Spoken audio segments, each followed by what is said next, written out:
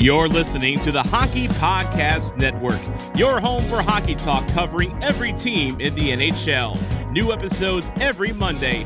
Download at thehockeypodcastnetwork.com or wherever you get your podcasts from.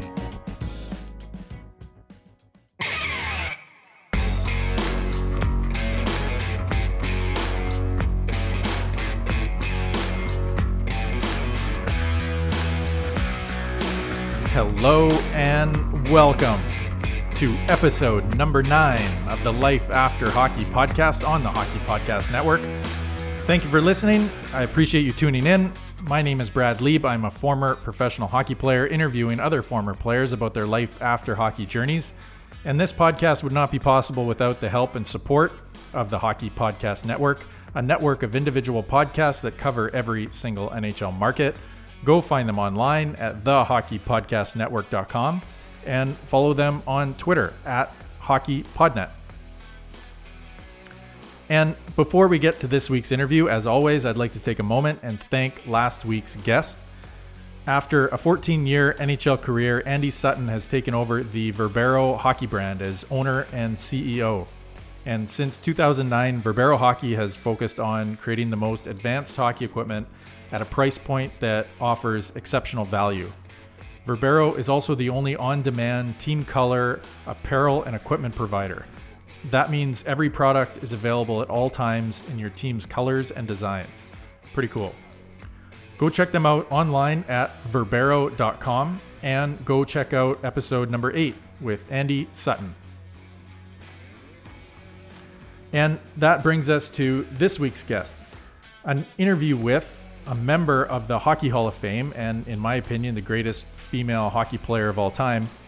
This conversation includes her definition of success and the people that have had the biggest influence on her life and on her career. She also shares her take on the state of women's hockey, what she's up to these days in the medical field, and her current role with the Toronto Maple Leafs. As well as she mentions how her and Ryan Reynolds helped out the Conquer COVID organization back in March. So, without further ado, here is my interview with Hayley Wickenheiser. Enjoy.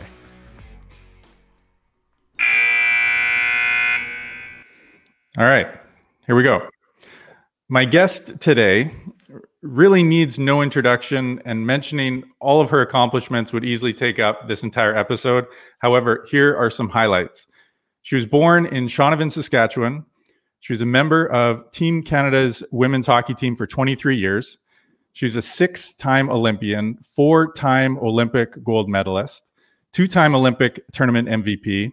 She's won 7 gold medals and 4 All-Star awards with Canada at the World Championships. She won 10 gold medals for Canada at the Four Nations Cup tournaments. She's a 3-time Western Women's Hockey League champion, as well as a Canadian Women's Hockey champion. She's the first woman to play Men's Professional Hockey League as a player in Finland and Sweden, and the first woman to score a goal while playing in a Men's Professional League. She was elected to the International Olympic Committee's Athletes Commission in 2014. She was named an Officer of the Order of Canada. She has an arena named after her in her hometown of Shaunavon. And in 2019, she was inducted into the Hockey Hall of Fame, currently an Assistant Director of Player Development with the Toronto Maple Leafs.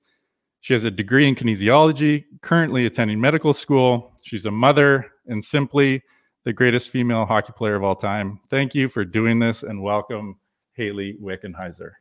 Thanks so much, Brad. Yeah, it's great to join you. I was thinking, and I don't know if we ever maybe played against each other because I think a year younger than me, but with the national team, we used to play a lot of the midget AAA teams around Alberta. But I was wondering, I thought maybe you might be playing already in the dub by that point. So I wasn't sure if we ever played against each other. I don't think so. I don't really have a great memory for some of those things. And so if we cross paths, I don't remember on the ice, and I know we haven't crossed paths off the ice. Yeah. And yeah, I do really appreciate your time. And even after that introduction, it's an amazing resume, and just curious, looking back on your career and even life at this point, what are you most proud of? Oh boy. I think from a career perspective, people ask me that. I think I'm most proud of is just the consistency. I tried to, whether I was playing in Red Deer or Castor, Alberta, and there was 50 people in the rink, or it was the Olympics and there was 18,000, I tried to play the game the same every time, and I tried to prepare the same. One thing that happens in the female game is you're used to not having the big stage and the big crowds often, and so I think it really boils down to just the love of wanting to get better and wanting to be the best player that you can be. So I felt like I was a pretty consistent performer through the years, and if I look back on my hockey career, that's probably the thing that I'm most proud of, I guess. I absolutely. You can't play, over 2 decades without being consistent. So I'd have to agree with you on that. And, one of the things I just doing a little research on you, I came across your TED Talk that you did in Calgary. And I love what you were talking about, your bucket list and your buck it list. So could you please just explain what a bucket list is and perhaps some of the things you've bucked in your life? Yes. So if you can imagine bucket instead of add an F in there, I won't say the word, but I think as hockey players, we don't often always have the greatest mouths in the room. But when I look at my hockey career, much of my life to this point, when I was asked to do this TED Talk, I was like, oh, what am I going to talk about that's interesting or different? And I just thought, well, much of my life had been about sort of, we all have a bucket list of things we want to achieve and do in our life, like climb Kilimanjaro or, travel the world. And mine was more the buck it, things I was sort of trying to get over and overcome. And so it was, when I was young, being a female in the male dominated world of hockey, from minor hockey right through to when I played pro in Europe, and just a lot of the obstacles that came with that, a lot of the barriers that were put up. And so I think the struggle for the women's game to grow and gain relevancy has been a long one, and I've certainly benefited from it, whereas the women that came before me had a lot harder time. But there are a lot of things that I went through in my career to, I suppose, where I am today, to be able to have a position in the NHL and work with the Leafs. So the game of hockey has come a long way. So that was really what the TED Talk was about. And I think it's also about, sometimes in life, we want to put people in a box, and hockey, I think, is really bad for that. If you're not a middle-aged white man, you don't work in the NHL. If you're not a Caucasian white male, you don't play in the NHL, or hockey isn't for you, or you can't make a living in hockey. And so I think the game has had to really adapt, and it's been slow to adapt compared to a lot of other pro sports. But it has no choice, and it's kind of fun to watch that progression. Yeah, I've really taken a lot of hockey lessons, and kind of I use them in life. That's kind of my biggest reference. I always think about it in hockey terms, and I think those lessons from hockey of overcoming, and kind of like I'll show you those kind of that drive, I think can really be useful in life, and for all of us to have that inspiration that whatever you want to do, whatever the status quo rule is, that's rules are meant to be broken, living outside the box and growing and expanding. And just curious, those traits are obviously you've had to have had a very strong drive to go through all that, growing up as a girl, playing with boys, and feeling all those comments. I'm curious, where do you feel those traits originated from? Is that always been a part of you, or is that part of your upbringing? Yeah, that's a good question. I think, I grew up in a very small town, Shaunavon, Saskatchewan, middle of nowhere, near an hour south of Swift Current. So the big treat for us was to go to McDonald's in Swift Current after we went to our dentist appointment. So you can imagine what was going on in our little town, which wasn't much. And my mom and dad were teachers. They believed that a little girl could do anything that a little boy could do. And I wasn't raised with thinking anything different. But what started to happen was I was good when I was in minor hockey. I was always one of the best players in our town and in our area. And as I got into the higher ranks, people, especially parents, mostly parents, they didn't like that because I was taking the spot of a boy. I really started to encounter it when I was playing Bantam AAA and then Midget AAA here in Calgary. No girl had ever played at that level. And, a lot of comments would come my way. And so my mom and dad did a great job of sheltering me from a lot of that, but I inevitably felt it. And I knew that I had to perform every single time I stepped on the ice. So I kind of grew up with this mentality of every time I'm on the ice, someone watching, I want them to leave the rink, say, wow, now there's a hockey player, not there's a girl playing hockey. There's a hockey player. And it was really kind of important to me growing up that every time I stepped out there, I would, in my mind, be having to prove something. And looking back now, I feel like there's nothing for me to prove anymore. And it was a pretty exhausting way to live and how to establish it. But it was really almost a survival thing for me. If I wanted to play at the next level or, get to the next step, I knew that I had to fight that way. And there was always somebody that wanted to not see you succeed. So it's kind of ingrained in my head. And I was already by nature a pretty fiery kid. And, my parents certainly didn't push me at all. In fact, many times they would say, hey, are you sure this is getting pretty hard? Are you sure you want to keep going? Like they weren't so into it. And I was like, oh yeah, I'm going. And I remember the day I told my mom I was going to play pro men's hockey in Finland. She was like, you're doing what? And are you out of your mind? And I said, yeah, I'm going. See you. Like I'm leaving next week. And, that was just my mom and dad just kind of always opened the door, but they never pushed and they certainly never tried to stop it. So I think I was fortunate to be raised in a good environment. And in my little town, I had a lot of people that believed in me. Otherwise, I probably wouldn't have played as long as it's pretty brutal in redneck Saskatchewan at that time. I think that's a great point. Just that you were the one making those choices. Yeah. Like you're the one that wanted to do it. You're the one that didn't want to stop, rather than your parents being the ones to say, well, keep going and pushing you, which, leads into the conversations that parents are a little pushy with kids in sport. And, and I love that message that, that the kids, they really know what they want to do and what they enjoy doing. And I think that's been my approach with my kids. Like, I want them to try everything and complete it if you've made a commitment, and not to, push kids to do things that they may not want to do. So I love that message. Yeah, I always try to tell parents, like when they ask me, I try to remind them that remember that it's your child's dream, not yours. And they're going to make it probably with or without you, maybe more with you in the support role.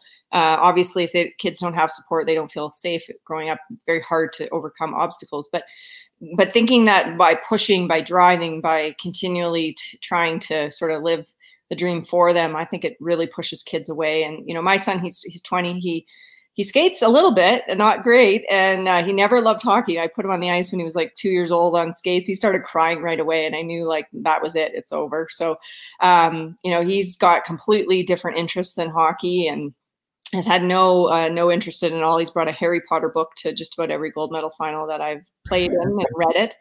But I think it's important, like as parents, we put our kids in lots of different stuff and expose them to lots of things, and they're going to choose ultimately what they love to do. But really, there's not much we can do about, whether they, I think, make the NHL or not, contrary to what a lot of people think. I love the Harry Potter book at the gold medal games. Like that's actually a really good segue into. I posted on my social media asking if you had the opportunity to interview Hayley Wickenheiser, what would you want to ask her? And one of the questions was, out of your 4 gold medals, which one felt the most satisfying to you if you had to choose? Oof, that is a good question. They're all different. They're all very different. So we never talk about the silver that we lost in Nagano. We just forget that happened. So I never talk about that. That was probably the most important loss because we learned how to win out of that. But if I look at Salt Lake, I mean, we overcame a lot in that Olympic Games. It was just after 9/11. The American women, one of the players on their team lost her father in the World Trade Center. It was very emotional. And we played 28 minutes shorthanded in that game, which was insane. Half the game in the box. So to win was like really against a lot of odds. And then Vancouver was special, winning in your home country in an Olympics and be able to captain that team. There was just, like a lot of people think you're going to play in your home country, you're going to choke in a game like that. And in a moment like that, and we did it, we played quite well.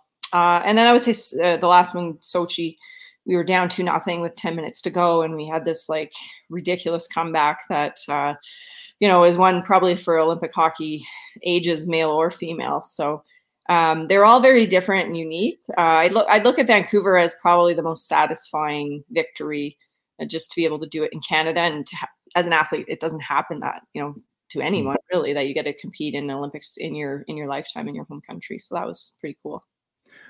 I would think that one would be pretty special because, you're on home soil and it's just the perfect ending to the story for both the men's and women's team, in Hockey Canada. So I remember watching that and special time for sure. The other question that I got from my social media was just who's influenced you the most throughout your hockey career, but even now, I think as we grow up, our influences kind of change, and just curious who's influenced you over the years. Yeah, great question as well. I would say so. My parents, obviously, they were there. They provided everything. Like they were teachers. We were middle class, but they kind of gave up their lives to put 3 kids through hockey, which is not a cheap endeavor. And so I think they kind of set the table. I had a lot of great coaches through the years. I think of a guy named Wally Kozak, who is legendary, known in a lot of hockey circles, was one of my first sort of father figure mentors. The women that I played with early on in the national team. When I was 15, I started on the national team, and my roommate I was in grade 10. I was doing grade 10 math, and my roommate was a grade 10 math teacher, Margot Page. She was 35 and I was 15. So can you imagine being a 35-year-old having a room with a 15-year-old, like weeks on end? It just probably was awful for her. But those women, France St. Louis, Angela James, even a Cami Granato, who was my opponent for many years, but one of my first people I looked up to in the female game, they really, showed me that there was a place for me. And then, coming to the 98 Olympics, Bobby Clark, he and I have remained friends since 98. He gave me a chance to go to 2 flyer rookie camps and became like a sounding board, big brother, father figure, whatever you want to call it, to me, like for over, 20 years now. We stay in touch quite often. And just really, he was one of the first pro people, legit people, if you want to call that, in hockey that like believed in me and actually really supported the women's game. So I've always respected him for that. And so many others. I mean, through the years, the guys that I train with in the off season, Martin Jelena and Andrew Ferentz, and so many NHL players, they were just amazing for me to chase around and skate with all those years as well. And then, shifting into medicine now, that's been an interesting time because I've had a lot of mentors in medicine, doctors and physicians that have taken me under their wing to try to teach me how to do this whole medicine gig, which is a whole nother world than hockey. So it's been good. Yeah. I want to, before we just pass on that topic, I wanted to ask you about those Philadelphia camps and going to those camps and just what that experience was like and any kind of, because I don't believe it's happened since. No. And do you feel that was a positive experience? You think it should happen more? It was amazing for me. I went 98, 99, and I skated with players like Simone Gagner. I think you probably played with her against, I'm sure. Todd Fedoruk. There, it was the time where Eric Lindros was the big superstar, so he was around, and it was great. Like I felt like I was training, playing, committing like a pro hockey player, then to go there and see, in Philly at the time with those development camps, I mean, they just tried to drive you into the ground. It's not like development camps today where you go and you do like one on ice session and then you you do like a video session, then you go golf for the rest of the day. Like they're very different with the Flyers. So they would just like grind us and we'd fall into bed. Or I think 8 o'clock every night I was dead asleep. But it was fantastic. I really learned, like I got my eyes open to what it takes to play in the NHL, just how competitive it is. And when I came back to the women's game, in the fall, I felt like I had a huge advantage. So, I don't know. I don't know why it hasn't happened. I guess it's very difficult to do. And also the women's game has changed a lot. There's a lot more out there for women. So it was something that Clarky felt like he could help me with, and I really enjoyed it. It was a good experience. I still keep in touch with some of those guys that I went to camp with as well. That's such a great experience. I want to get to women's hockey in a minute. And first, just wanted to even just what you mentioned about your first Olympics, being in grade 10 and rooming with the math teacher. That's pretty amazing and cool, and just speaks to how much success you had, at such an early age. And I'm really into personal development and personal coaching and the idea of success and creating success in your life despite circumstances. Yeah. What would your definition of success be, and why do you feel that you were successful? Well, that's a good question too. Some good questions here. I think, like, what do we define success? Do we define success as what the external world thinks is success according to how they would label us, or is it how we feel internally? And so for me, success as a hockey player, I guess there's different realms of success. So for me as a hockey player, success for me was knowing that I put everything that I possibly could into being the player that I was. And I ultimately felt like when I stepped on the ice at the Olympic Games, in every Olympic gold medal final I played in, I can actually say that I stepped on the ice with no regrets. Like, I really believe that I left no stone unturned, that I had a peace of mind knowing that I did everything possible to get to that moment. And I think in those big moments, so many players, they feel like now I have to raise the bar higher because it's a special moment. And I just always felt like if I raised the bar as high as I could every day, then every day is a special moment. And I'm just in a big stadium now doing the same thing I've done. Mm-hmm. And so I think that for me is a bit of internal success, that I was able to sort of get there in my mind. Not to say that winning wasn't important, because it was incredibly important to me and it matters a lot, especially in hockey in this country. And so there's that external success of winning gold medals. But I think ultimately it comes back to that consistency of performance. And I certainly didn't play great every game, but more games than not, having success. And then the other part of success, I would say, is I think being able to do what you love to do every day. So many people get up and go to a job they don't like, or are in circumstances they don't want to be in.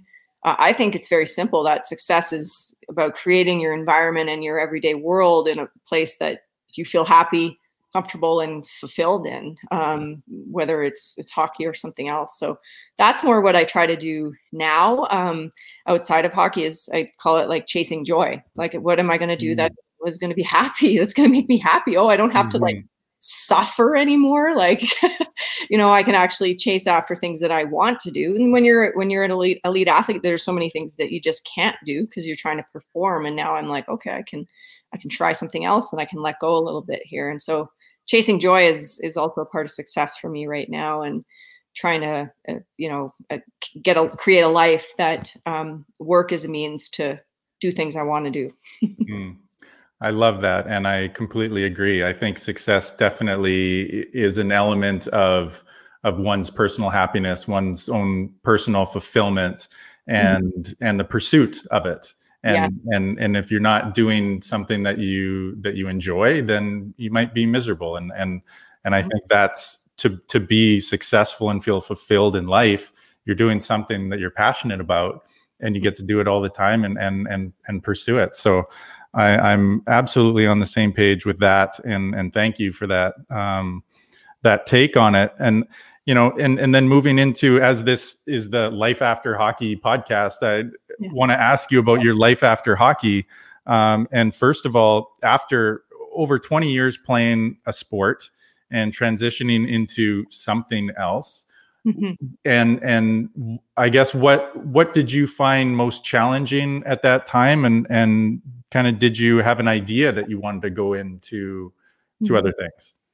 Yeah, so I always knew I wanted to be a doctor since I was a kid. My teammates will tell you I spent more time in the training room talking to the medical staff than sometimes hanging out in the dressing room.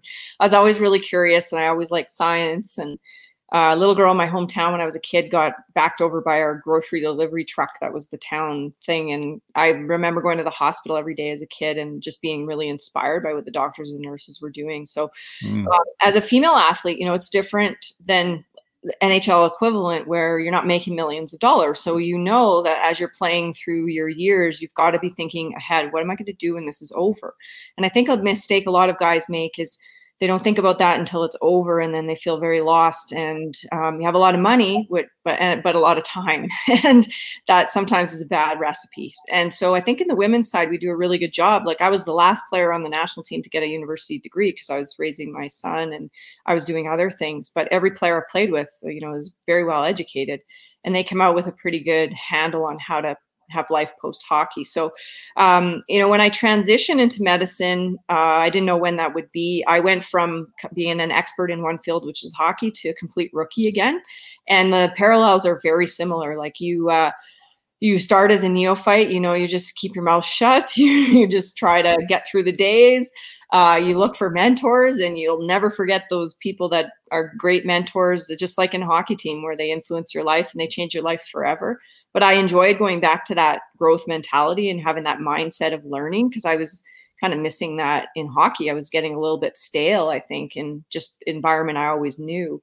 And so every day I go to work now, I'm just about finished med school. I say, but I don't know about 1,000 times a day and make mistakes all day long. And what I notice is because of what I've gone through in my hockey career, I'm really good at dealing with criticism and mistakes, where a lot of the younger kids starting medicine, they've never experienced that. Someone telling you to do something wrong or you're not perfect, and they have a hard time with that. Whereas I'm like, oh yeah, no big deal. I mean, I got told every day going to the rink, you're not doing something right. We're so used to that as hockey players, just kind of getting knocked down all the time. So it's helped me a lot in medicine, and there's an incredible amount of parallels. I'll always cherish being able to have played in a team sport, because it really helps me in the emerge, or in a situation where you're under pressure, you got to think fast, you rely on others. There's just like so many parallels there. And especially during this pandemic, when stress is very high and it's very hard on people, especially healthcare workers,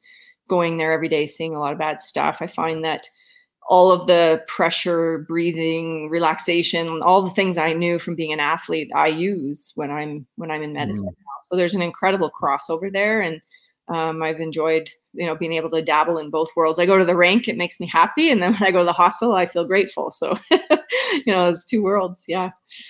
I love it. That's, I hear the growth mindset and the growth mentality and taking that criticism and learning. And yeah, just more parallels from the game of hockey. I do want to just get your thoughts on women's hockey. And, for me, it's been a little confusing in the last couple of years. Yeah. And I know that the Canadian Women's Hockey League is no longer, and there's still the National Women's Hockey League that's going on. Yeah.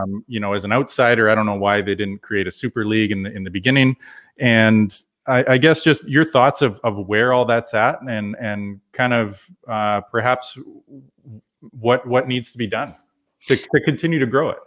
Yeah, well, you're confused. I'm confused. I think a lot of people are confused. So here's my very honest take on it all. The problem with women's hockey right now is the women in hockey that can't seem to figure out that one league with the best players in the world in it will be successful and probably do quite well. There's an appetite for it, I think, at this point. So what we have is the PWHPA, the Professional Women's Hockey Players Association, which quite honestly has the top 40 or so best players in the world aligned with it. And then you have the NWHL, which I think yesterday was announced NBC is going to show their games. Mm-hmm. You'd probably say it's the bottom 40 to 60 players in the world. So the quality isn't going to be very good, but they're going to be on American TV, which is baffling to me. And so these two leagues can't seem to figure out how they could work together to get one league. And then you have the NHL kind of sitting in the middle, who, in my talks with Gary Bettman through the years, has always said that they would never interfere with trying to get the two leagues to merge together. And so you're at this stalemate, and one league is going to want to I think it wants to try to sort of eventually outgrow the other. I think the PWHPA will be the league of the future, and had some momentum prior to the pandemic. But you have the NHL, who's kind of, I think, waiting, and they should be forcing the hand a bit more, but they're not. That's a whole other story. But I think we need the NHL involved to really have professional women's hockey one day. And so it's been very frustrating for me. I'm very far away from it because I can't understand it. I can't understand how you can't just figure it out and do the right thing. But I think the answer is pretty clear. When the top 40 players in the world want to play in one league, you know why. And so that's where it's at. And so I guess we just all wait and see what's going to happen. But I do think professional women's hockey, in the right business model, has a chance to do fairly well in certain markets. And so it'll be exciting when that finally happens.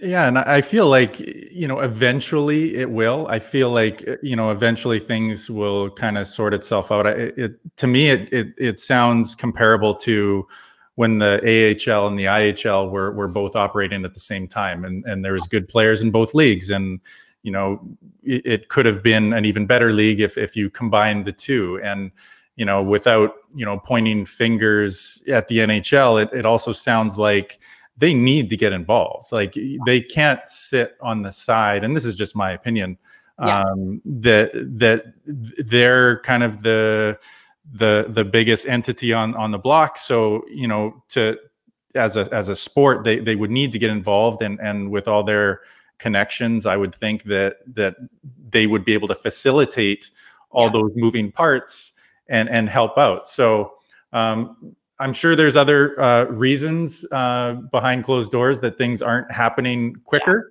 But just wanted to kind of get your thoughts on that. And it's really cool to see you still involved in hockey. Can you just speak about your role with the Maple Leafs?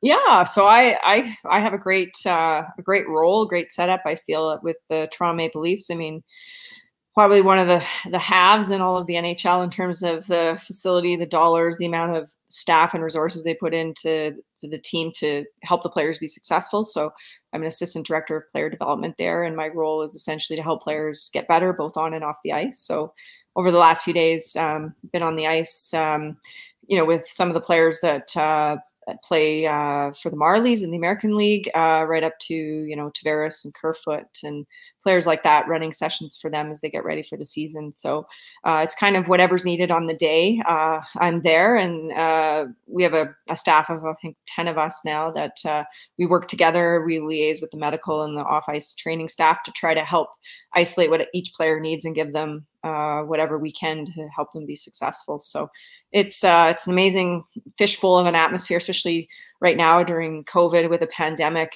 It's almost like an alternative world when you go into the rink. The players, I think, one thing I would say though is the players, it's not lost on them how fortunate they are to be able to have something to go to and still hopefully have a bit of a season here.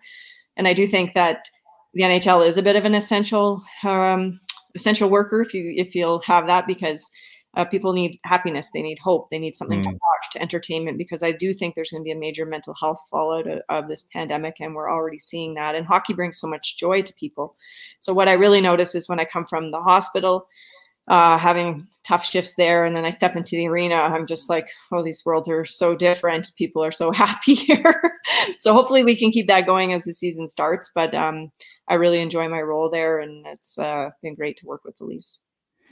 I agree with that therapeutic part of sport, and even, for me, there's nothing like going into a cold rink and the smell of a cold rink for myself. It feels therapeutic. So I'm actually missing my weekly men's skate here, during this whole thing, and even just, before I let you go, just talking about the pandemic and early when COVID hit, you were part of an initiative that was providing personal protective equipment and did a whole drive around that. You also, you and Ryan Reynolds had a thing on social media. Can you talk about how that got started and essentially how it's led to another thing you're involved with now, the Pandemic Solutions? Yeah, no. So what happened was, like, back in March, when everybody's life changed as we know it today, I was working nights in the Emerge, and by day I was in the rink with the Leafs on the ice, and it all kind of stopped. In 24 hours, we got pulled out as we're called clinical clerks in our final year of medicine. They were worried about PPE shortages, and so I was still talking with some of my friends who are Emerge and ICU physicians, and they were saying, geez, we think we only have a couple days, we're going to run out. And so no one was afraid to treat COVID patients, but without the proper gear, they were. Mm-hmm. And so I thought, I better, what can I do? So social media keyboard warrior, I tweeted out, let's get some help for these hospitals, thinking, 6 or 7 hospitals that I knew needed PPE. And Ryan Reynolds, who is a friend of mine, he texted me, he saw it, and he said, can I help you amplify this?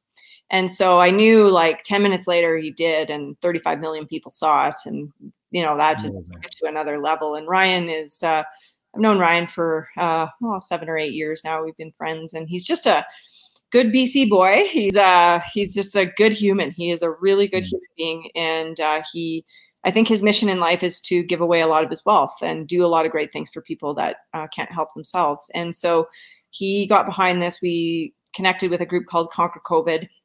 200 people that had never met each other before. And in Toronto, we held drives for PPE over about 8 weeks. We raised $2.36 million, and we delivered over 3 million items of PPE to 500 locations across Canada for hospitals, long-term care, et cetera, et cetera. And so it was amazing. It was one of the best teams I've ever been a part of.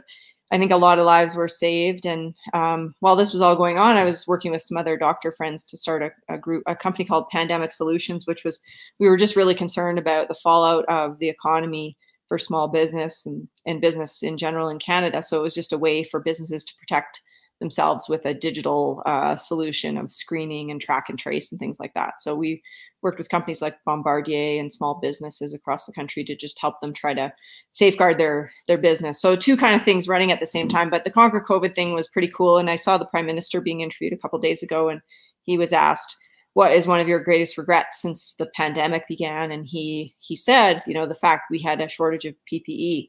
And I kind of smiled because we were getting so much cooperation from the federal government, from the province of Ontario. They were basically letting us do whatever we needed to do to get this gear out. And so there really was a shortage back in March, April. And this group of people did an amazing job. And it was just an honor to kind of watch it all and be a part of it all.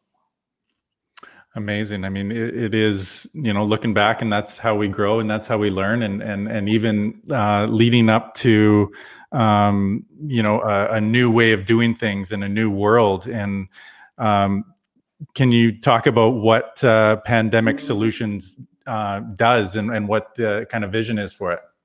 Yeah. So basically, what we do is, for example, let's just say that you're a small mortgage company. You've got 25 employees that come into the office every day.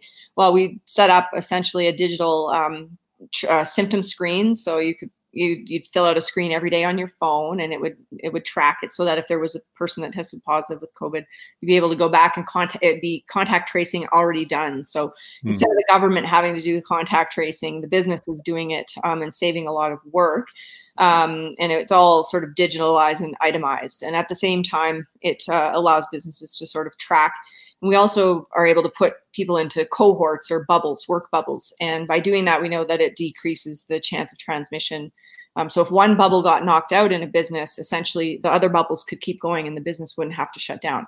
So Bombardier has been using it on their factory lines with some of their shift workers. And so far, I think so good for them. So it was just, wasn't so much a money-making idea as it was a kind of a do-good service turned into a bit of a business with some doctors that were actively involved in treating COVID patients and knowing how these shutdowns, they really are hurting our economy and they're hard on people all around. So something that we don't talk about as much in medicine, but it's going to be a long lasting effect, I think. Yes, it will. And is. And, Yeah, those kind of solutions, I think, are going to be part of the new way of doing things in the future. And kind of last question for you. Speaking about the future, you are an amazing human being, and you're inspiring to me with everything that you've accomplished and done. Where do you see Hayley Wickenheiser in 5 years? Oh man, that's a tough one, Brad. Well, I will definitely be done medicine, so that will be good. Because holy cow, I've never done anything so mentally exhausting in my life. So I hope to be finish medicine to the point where I can practice it if I want and use it as I need. I'd love to still be involved with hockey, hopefully doing what I'm doing with the Leafs or maybe something different. But I love it. I love being on the big stage and working with the best players in the world every day. It's just I don't know. I just love that, being an athlete and being in that environment. So probably blending the two. Still standing, still going, and probably have a few other projects on the side because I don't seem to sit still very well. So that's probably what I'll be doing. Wonderful. Well, I look forward to following your story and the evolution of everything that you're doing. I've enjoyed watching your iconic hockey career. I feel like you've been an inspiration to hockey players everywhere, regardless of age or gender. So I really thank you and want to thank you for your time and your inspiration, and wish you wish you all the best in the next phase of your life. Well, thank you. Yeah, I appreciate it, and it's great that you're doing this podcast. Thanks for having me. All right, thanks a lot, Hayley. Take care. Cheers.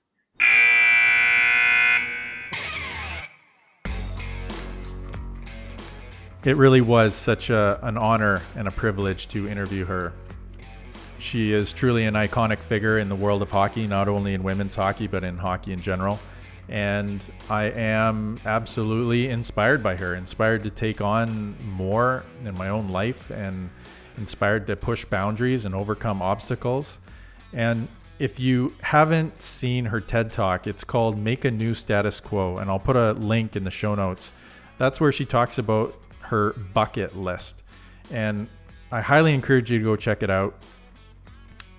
To me, it just speaks to the winner's mindset that she's had her whole life, and it is truly inspiring for us all to push those boundaries and to overcome obstacles and just to go for it. And the other thing that I took away from the interview is that she used the same word when talking about what she was proud of in her hockey career, as well as in her definition of success, and that word is consistency. And to me, that speaks volumes. Coming from someone as accomplished as Hayley Wickenheiser, it really is such a simple concept, and the idea of simple, not easy, and speaks to just how consistency really is the key to any success. And that really stuck with me, and again, speaks volumes, especially coming from someone as accomplished as Hayley Wickenheiser. So I want to thank today's guest, Hayley Wickenheiser. I also want to thank you, the listener. I appreciate you tuning in. And if you have enjoyed the podcast or have received any value, I would love if you would please rate, review, and subscribe wherever you are listening, as it helps others to find the podcast. And if you have any thoughts or feedback or requests, please come find me on Twitter or Instagram at Brad M. Lieb, and I would love to hear from you. And that does it for episode number 9.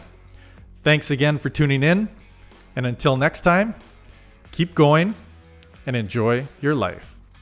See you next time. I think that went very well.